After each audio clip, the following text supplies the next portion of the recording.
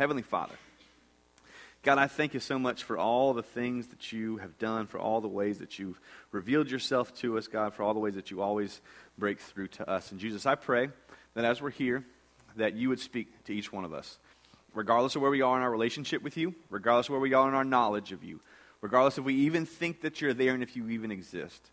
God, I pray that for those of us who have been walking with you for a long time now, you would make this morning, you would make your word fresh and relevant to our lives. And I pray for all my friends who are here, who are just kind of on the edge, on the periphery, not really sure, that you would communicate something this morning. And that your word would do what it always does, as a double-edged sword, would just cut to the core of who we are. And it's in your name, Jesus, we ask this. Amen. All right, well, we're in our final part of a series this morning. I'm going to get you caught up. Actually, it's a pretty good week if you're new. We're in the final part of a series, and the series is called Defining Character, and we go through series in different ways. Oftentimes we go through the Bible verse by verse, and then from time to time we just pick a topical series. This one's kind of a mixture. We're going through the life of a fellow named David, and here's what's good about David. Pretty much everybody has heard of King David, and you might not be the most Bible-y efficient person, or really, that's not even a good sentence at all, but you might not be the most biblically well-spoken person in the history of the world, but you've probably heard of David because you've heard of David and Goliath, or at least you've heard that, analogy when, a great football team plays a bad football team, and, or when Florida State plays anybody, it's just kind of like, we're going to be medium the whole time, but we're going to win, 13-0, shouts out, number 29. We haven't even said anything about that yet. Let's celebrate that. ACC champs. From 12 to 12:30, we're going to have a prayer service after this, by the way, for the bowl selection committee, just to make sure we're in the top 4. Because if you don't, if it's not record and it's not, head to head, then what's your standard? So, anyways, had nothing to do with the sermon. We're studying the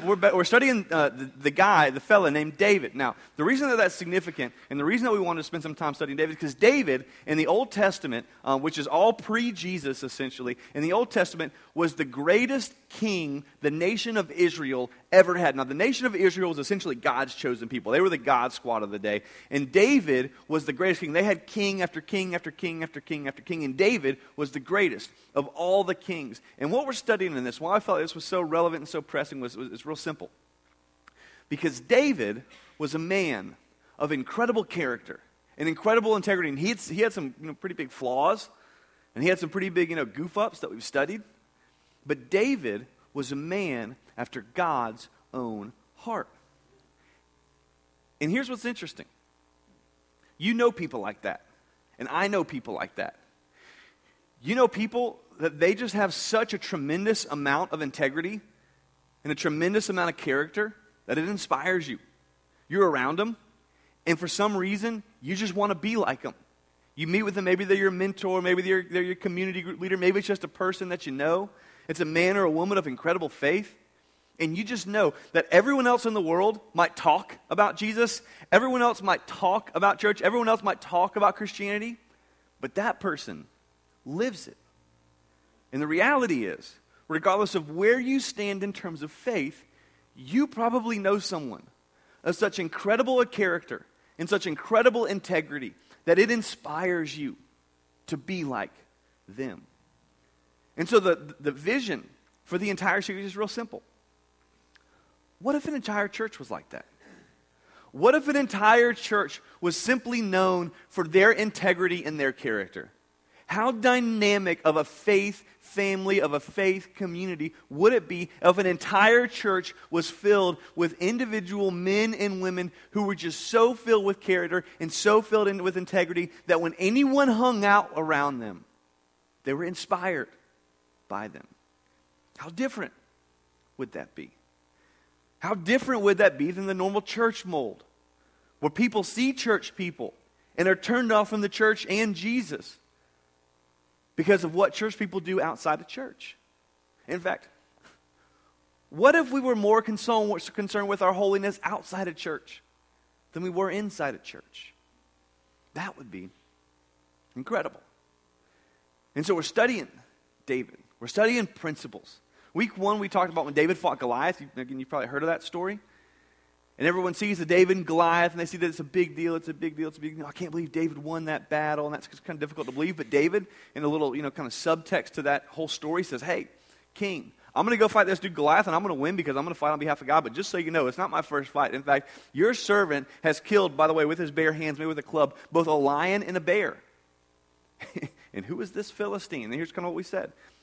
In terms of your character and your integrity, the battle for your character, the battle for your integrity is almost always won before the battle starts. It's almost always won in the preface to the story, not in the actual story itself. In week 2, we talked about when David messed up with Bathsheba. David messed up with Bathsheba. And when he messed up with Bathsheba, the whole thing was foreshadowed again. By David was at a time in his life and was at a season in the actual year when kings went off to war, and kings would go off to war, and kings would go off to war. And when kings went off to war, they were around their men. There was this transparency that the battle would bring out among them. There was this accountability that happened. But David left all of his transparency and all of his accountability out, and here's what we said as a principle. Character is always developed in community. Character is always developed in community. The times when you have the most transparent community is probably the times when your character is the best. Week 3, we said, but at some point you're going to mess up. It's human nature. It's who we are. It's who I am. It's who you are. You're going to mess up. I'm going to mess up. We're all going to mess up. David messed up with Bathsheba, and we compared Saul, who every time he was confronted with his sin, instead of embracing it, avoided it. And you and I have that exact same temptation. We avoid confrontation. We avoid repentance. We avoid any type of a confrontation in our sin. But here's what we said. The godly man, the godly woman of great character and great integrity doesn't avoid repentance, but embraces it. And here's kind of how we said it. From a fellow who told a story and said, man, if there's this guy of incredible character, incredible integrity. And he said, if there's any reason why that's the case, it's because God has taken my butt to the woodshed so many times that I just embrace the woodshed. So here's how we say it. Men and women of great integrity and great character embrace the woodshed. We do. You lean into suffering. You lean into repentance when everything inside you wants to lean away. So this morning I want to talk about the fourth and the final and probably the most critical of all the different character builders. But I want to kind of take you there through a little story that happens. And in fact, this one isn't even really, it's about something that David does. But the person that David does to just resembles so much of who we are. So if you got your Bible, you can open up to 2 Samuel. We're going to be in chapter 9 this morning. Now, 2 Samuel chapter 9, let me paint a little picture for what's happening because there's going to be some context that's going to be relevant to this story. So 2 Samuel chapter 9 is a story about David and this guy named Mephibosheth. Now, with Mephibosheth, that's kind of a tongue twister. So if I mess that up all morning, then I just filtered myself, by the way. If I mess that up all morning, then you know that's what happened. But Mephibosheth was this guy named Saul's grandson. Now, I'll tell you about who Saul was. Saul was the king before David was the king. Now, Saul was the first king the nation of Israel had ever gotten. That every other nation had a king. Every other nation had, this guy, this person, this ruler, except for the nation of Israel for a while. And the nation of Israel, the God squad, said, we want a king, we want a king, we want a king, we want a king. Everybody else has a king, and we want a king too. And so God finally says, okay, I'm going to give you a king if you want a king, but let me just tell you, the king isn't going to go well. So he appointed this guy named Saul. Saul becomes king, starts off, has a lot of momentum, wins a bunch of battles, but eventually does some stuff that just, kind of throws him out of the favor of God. And the anointing and the favor of God goes on David. And David's anointed to one day be king, but there's a long kind of intermediate process. There's a long overlap process where David is going to be king, but Saul still is king. David's going to be king and Saul still is king. David is going to be king and Saul's going to be king. Well, eventually in battle, Saul dies. And so when Saul dies, David is crowned as king. Now here's why this is significant. Because most times when anyone becomes king, if I become king and you've been king for a long time, or if you've been king for a long time and I become king, the person who is now the current king almost always kills all of the old family's king, or all the old king's families, people in their family, because he's afraid if he doesn't kill them, they might revolt, they might win the favor of the people, and they might become or challenge or rival him to be king. So it was just good business to kill everyone else who survived from the king's family. And so what happens is Saul dies. And the entire family scatters. I mean, they just take off. All the servants, all the people who used to be in his house, I mean, all of his family, all of his wives. I mean, everybody just takes off and scatters. But David had an incredible relationship with the king's son, Jonathan. Jonathan was David's best friend, and Jonathan was Saul's son. Jonathan dies at the same time Saul dies. And when David hears about this, when David becomes king, he's got a little favor going his way. He's got a little, stuff heading his direction. When David should, again, he should just kind of filter through and say, hey, is there anybody left? Because if there's anybody left, I'm going to kill him. If there's anybody left, I don't want anybody else challenging my throne. I don't want anybody else throwing a revolt. I mean, the country can't handle that right now. And so David gets all of his people together, gets all of his counsel together. And he says this in verse 1 of chapter 9. It says, David said, is there anyone left in the house of Saul, that I may show him kindness for Jonathan's sake? Now, there was a servant of the house of Saul whose name was Ziba, and they called him to David. And the king David said to him, are you Ziba? And he said, I am your servant. In other words, hey, but before you wonder, I was Saul's servant, but in case you're trying to kill me on this whole thing, no, I'm your servant. Let me, David, you're the man, you're the king. I'm your servant. And the king said, is there not still someone of the house of Saul that I may show the kindness of God to him? And so Ziba said to the king, there is still a son of Jonathan. There's still a son of Jonathan which would make him Saul's grandson. And he is crippled in his feet. And the king said to him, where is he? And Ziba said to the king, he is at the house of Machir, the son of Ammiel, at Lo-Debar. And what we're going to kind of find out is that, in fact, when all the people ran, when all the people took off, one of the things that happened is one of the servants was carrying this fellow Mephibosheth. And as he carried him, he dropped him, and something happened to his feet. And at this point, he couldn't walk. Now, next part might sound insensitive. But their culture not only didn't like, but completely devalued anyone with any kind of a disability. They just didn't think they had value. They just didn't think that they had worth. And I mean, we look back at that through the history and through, kind of the modern era, and we're thinking that's just so insensitive, but that's what they thought. That's what they felt. And so all that's left is this one guy who in their culture had no value and who had no worth, on top of the fact that everyone should already be killed. So David sent and brought him from that house. And Mephibosheth, the son of Jonathan, son of Saul, came to David and fell on his face and paid homage. And David said, Mephibosheth. And he answered, behold, I am your servant. In other words, dude's falling on his face, and it's not like, oh, I just, out of respect. But he's there for his life. He's there for his life at this point, because David, he has no worth in general to their culture. He has no value in general to their culture. And on top of that, he has no value, and he's standing as the only man in the kingdom still of the old house, still that resolves any kind of a resemblance that could bring up any kind of a big revolt. And so he falls on his face before David and pays homage. And so David said to him, do not fear, for I will show you kindness for the sake of your father Jonathan. And I will restore to you all the land of Saul your father. And you shall eat at my table always. Now, he's going to have a response in a second. Here's what this is. I don't know if you've ever been in this situation. You ever been in a situation where you thought you were just done for? You did something that you knew you shouldn't have done. And all of a sudden, maybe you were in school, maybe you're in elementary, middle school, and you get called to the principal's office, and you think you're about to get sent home, you're going to call your parents, this, that, going to happen. And then you get something that you didn't even expect. You not only don't get punished, you get this huge reward. You not only don't get what you thought you should have got,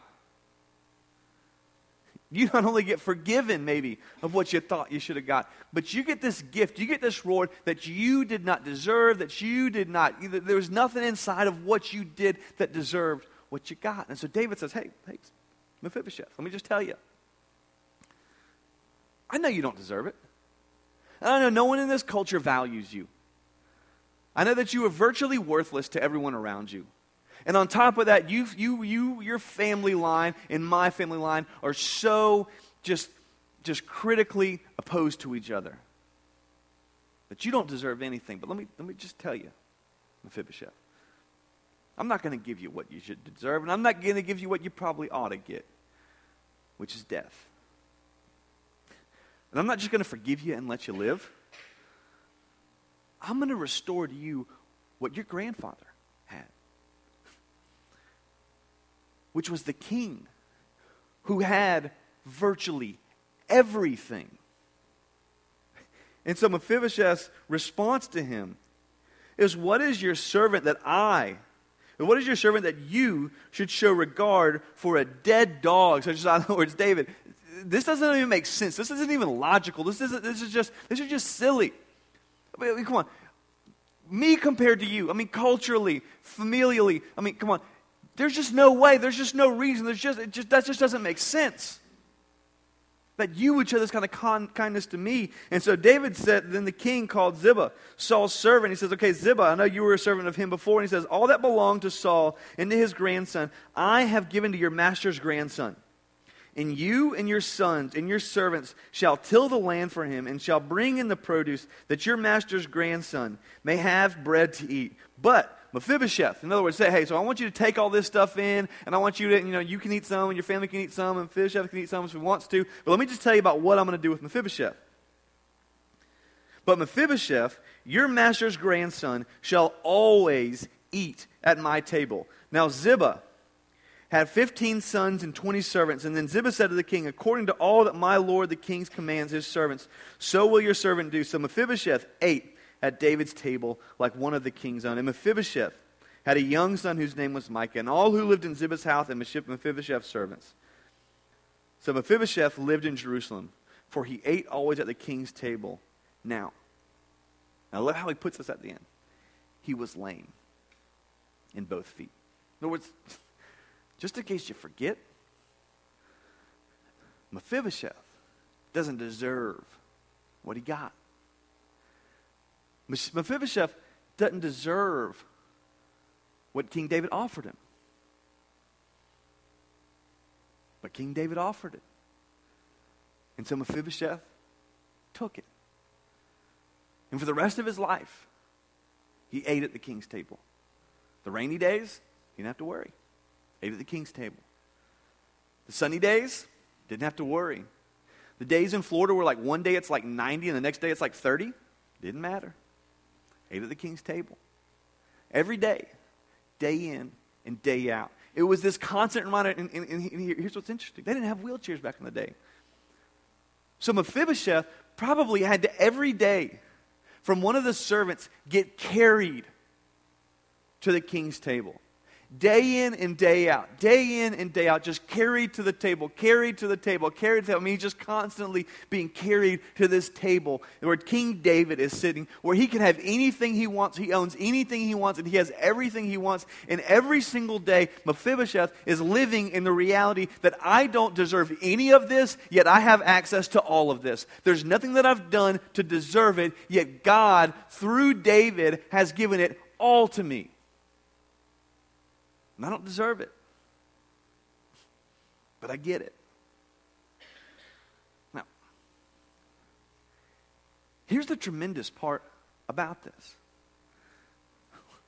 We look at that and we could say, wow, I wish that could happen to me.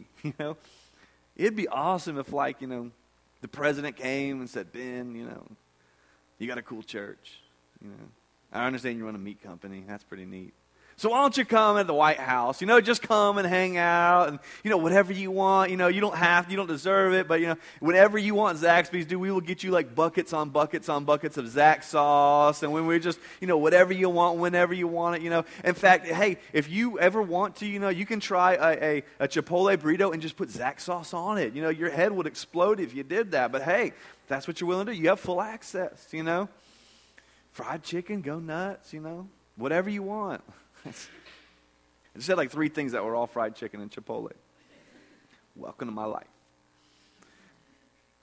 But I mean, if he said that to me, that would be phenomenal. I'd be like, yeah, man. I mean, and in fact, man, you don't have to go. I'll fly you up every day. You know, for breakfast, just get up. In fact, you just go to sleep on Air Force One. You'll just wake up at the White House. It'll be fine. We'll ship you home. You know, it's whatever you want. None of us would look at that and say, nah, I'm all right. I think I'm going to eat my, cornflakes. I don't really want that. You probably, maybe some mornings might get old from time to time, but for the most part, you'd say, absolutely, absolutely. Now, here's what's interesting. There's obvious parallels in this. There's obvious parallels in this of what Jesus offered and what God offered. The reality is in the story, we're not David, we're Mephibosheth.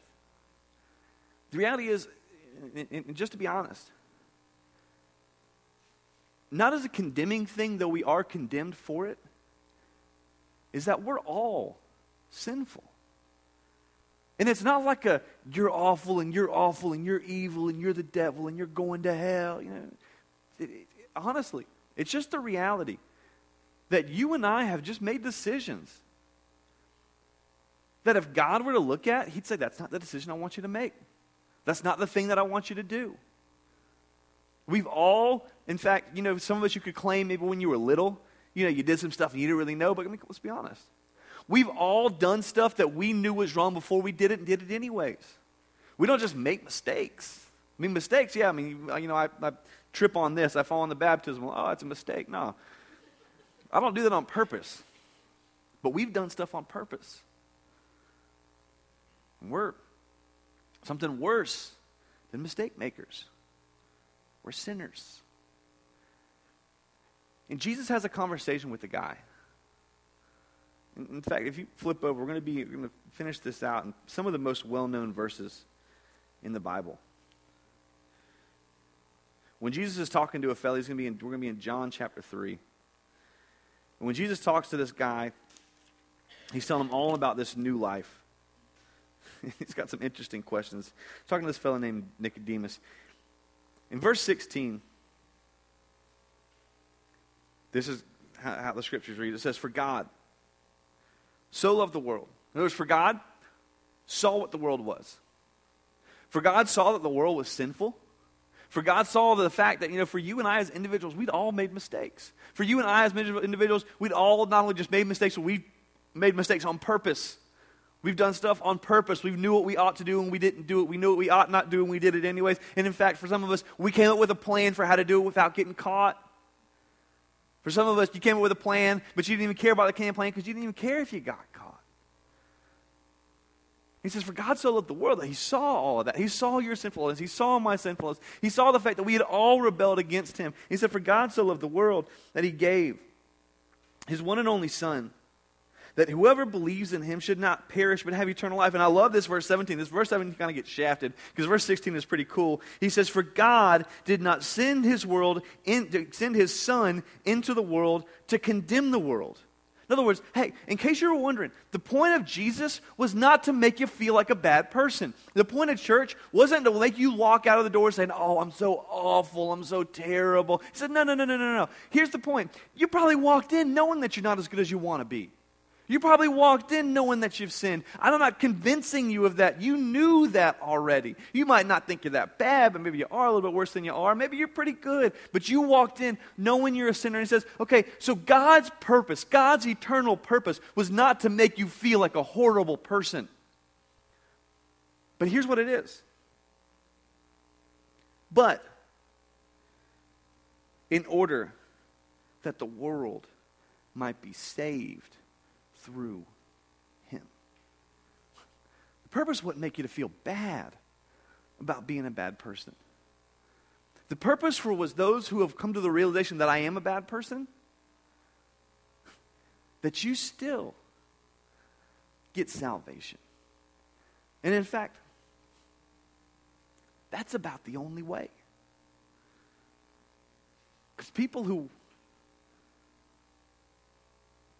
are well don't need a doctor. But people who realize they're sick, that's how you get better. And let me just tell you. if you've ever walked into a church, and this is, the church people, you're exempt for this for a second.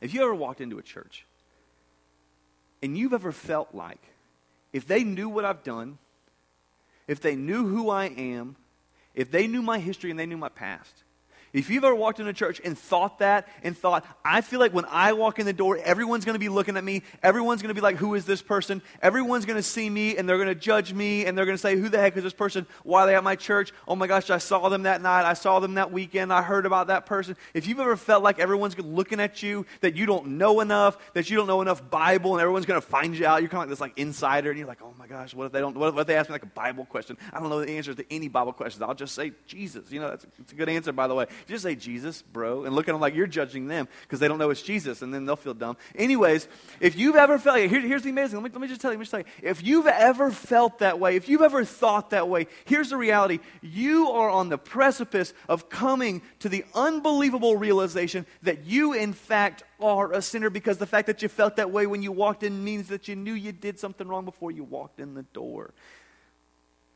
And you were the perfect candidate for realizing that the entire reason Jesus came was for people like you and people like me who realize that they need a Savior. And so God saw my sin personally. And God saw your sin personally and individually. And He knew that the way that the confines of relational structures work is that He's perfect and He's holy and He's pure. And because of His holiness, because of His pureness, He can't have any kind of impurity or unholiness within Him. And so He sent His Son because He so desperately wanted a relationship. He so desperately wanted forgiveness. He so desperately wanted eternity that He looked at our sinful state and said, you know what? I'm going to give my Son to die for you.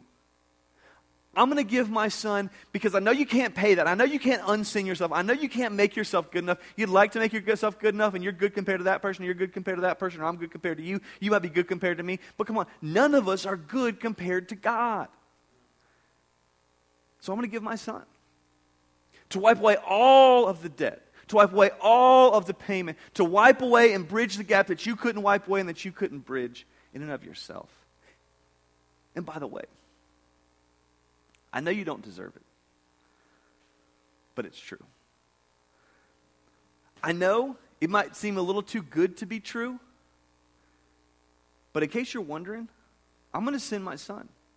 And He's going to come down in recordable history. And there's going to be many people who document Him. And He's going to be brutally murdered on a cross. And for thousands of years before He come, I'm going to send prophet after prophet after prophet after prophet after prophet and say, He's going to come, He's going to come. Here's what He's going to do. Here's where He's going to be born. Here's what He's going to be like. Here's what, on and on and on and on and on and on. And then He's going to come and He's going to fulfill and He's going to validate all of those to substantiate who He is. And He's going to be murdered on a cross to forgive you. And I know it sounds too good to be true, but it is.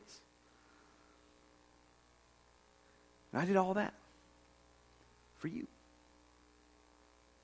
Now, I know this is probably dumb of me. But I kind of look at that like David and Mephibosheth. I kind of look like that, like me and the president. I mean, I know there's reasons, but why would you say no? I know you have thoughts and you have issues, but come on. If that's true, if you think that's true, why would you say no? Now, here's the other part of the sermon. How this ties in with character is that for those of you who you have placed your faith, you have placed your hope, you have placed your trust in Jesus,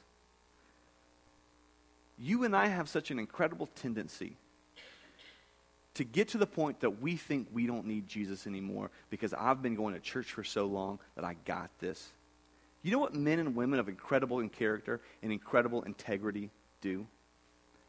Every day, every single day, they allow themselves to be carried to the table that they don't deserve to be carried to. Every single day they wake up knowing that they are not deserving of a relationship with Jesus. Every single day they wake up knowing there's nothing that I've done in all my good deeds and all the things that I've done right and all the things that I've done well. There's nothing that I've done. And every day, here's how we say it these days, are reminded and preach the gospel to themselves. Every day you wake up knowing your feet are lame. Every day you wake up knowing there's no reason God should show favor to you. And every day you eat at the table of the Lord, knowing that you have done nothing to be there, but have full access to everything. That's the King's. You do that through prayer. You do that through community. You do that through His Word. You do that through fasting. You do that through a ton of different ways and a ton of different avenues. So let me just ask you, as a Christian, do you eat at the Lord's table every day, knowing there's no reason you should be there? You see, our attitude as Christians should be simple. Mephibosheth said it perfectly.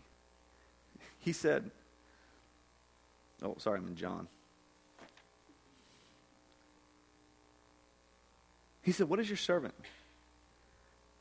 that you should show regard for a dead dog? Such as I know.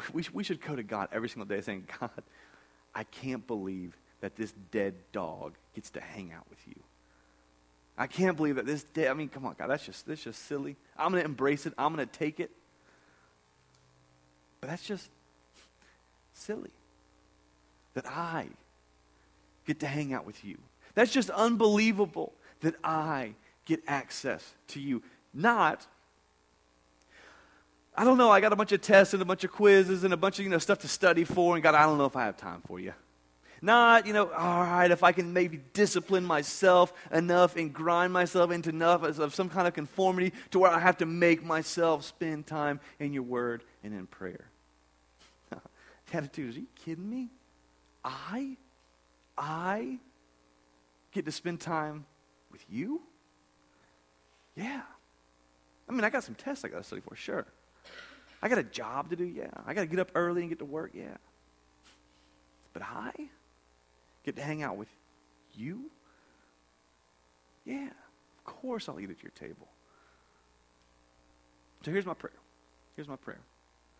Here's my hope, my challenge, my all that. Is that for you, if you're a Christian, if you've placed your faith, your hope, your trust in Jesus, you would realize that what happens before the battle is important. Community is important. And you would realize on top of that, you embracing repentance is critical. But nothing's more critical than you every single day spending time at the Lord's table with the attitude that, are you kidding me? I get to hang out with you? You sent your son to die for me? Yeah, I'll do that. If you do that every day, your integrity in your character will be so far beyond what you think is even possible for a person like you. Because God will give you the strength, will give you the fuel to become the person, to become the man, and become the woman of integrity. And come on. How dynamic, again, would it be? How incredible would it be if an entire church got this? If that wasn't like, Sally in the third row and Jim Bob in the fifth row and, whoever in whatever row. I mean, come on. If every person in every row, if everyone who gathered in community groups, not even our church, come on. If the whole church, the worldwide church got this, how dynamic, how different would it be? But it starts with me. And it starts with you. daily going to the Lord's table. So in a second, we're going to pray. And I'm going to pray that you do. And I'm also going to pray for you. I'm going to give you opportunity. If you're here, and God's given the invitation, He's invited you to the table, but you've never accepted the invitation, I'm just going to invite you to pray along with me. I'm not going to, let me tell you why I do it this way. I'm not going to invite you to stand up, do anything goofy, jump on one foot and do a handstand down the aisle. I mean, we could if we wanted to. Let me just tell you why. In the Bible, when men and women authentically come into a relationship with Jesus, they can't not tell anybody about it. When you see people in the Bible and they come into an encounter with Jesus and they believe He is who He says He is, He heals them, He does whatever He does, it's silly, it happens in the Bible. He says, now shut up, don't tell anybody, shh, shh. And they say, okay, yeah. Hey, everybody. I mean, it just happens over and over through the Scriptures. You read it for yourself. And so the reason I'm not going to make you do this or make you do that is because, man, if you come in contact with Jesus, if you realize that you've been invited to the table and you don't deserve any of it, but God's given it to you and you accept that invitation, that's something that you're absolutely stoked about. I guarantee you, if we go to the national championship game and you're a big Florida State fan and someone gave you free, Air Force One, tickets to get over there, and you won tickets to it, and you got something that you didn't deserve, but maybe you entered a Dr. Pepper contest, and Dr. Pepper, hooked you up, you'd be like, shut up, I love Dr. Pepper, give me 5 2-liters. Hey, you guys drinking Dr. Pepper today? You should drink a Dr. Pepper. I want a Dr. Pepper. Who else wants a Dr. Pepper? That would be like your thing. You would just go on and on and on and on about Dr. Pepper, because you got Dr. Pepper, and it's the same thing. It's the same thing. It's the same thing. And so I'm not going to make you do anything weird or goofy. It's just, come on. If you have been invited and accepted to an invitation that you have no business being accepted or invited into, it's just natural for you to be so excited that you tell people about it. So let's pray together. Heavenly Father, God, I pray for all my friends, all my brothers and my sisters and myself. God, I pray that we can be the men and women of incredible faith and incredible integrity that you've called us to be. But God, I pray that we do that only through you, Jesus. I pray that we do that as we daily come to the realization that there's no reason that we're invited to the table, but you invite us anyways. There's no reason. We have not done anything good enough in and of ourselves. We are not in ourselves of enough worth, communally of enough worth, to warrant you sending your Son to die for us, yet you did it anyway. And not so that we'd feel horrible about ourselves, but so that you would save us from ourselves. And so, God, I pray for all my brothers and sisters who consider themselves Christians, who follow you, who have accepted you as their Lord, put their faith, hope, and their trust in you, Jesus, you would help us to continually have the perspective that we get to eat and dine with you. Though we don't deserve it, we've been invited to it.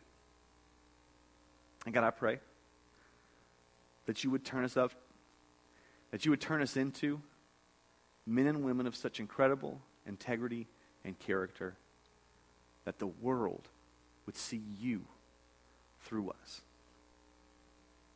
And God, I pray for everyone in here who they've heard the invitation before. Maybe this is the first time when they heard it. Maybe they've heard it all their life growing up and they've been around it and they've heard pastors talk about it and they've heard friends talk about it. But they've never actually personally accepted the invitation of ultimate forgiveness, of ultimate life through the sacrifice that you made for us, Jesus. And if that's you, you might have been around church your entire life, or you might be completely new, but you know deep down, you've never personally accepted the invitation of ultimate forgiveness, of ultimate grace, of ultimate love poured out on the cross, and that you've been invited to spend eternity eating at the Lord's table, though you don't deserve it. and you want it, then I'd invite you to just pray after me. Say, Heavenly Father, thank you for paying the debt that I couldn't pay. Thank you for wiping away my sin when you died on the cross.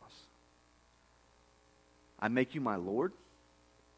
Come and be my Savior. I give you my life.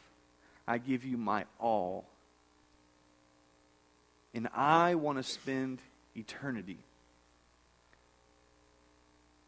dining at the table that I don't belong at. In Jesus' name, amen.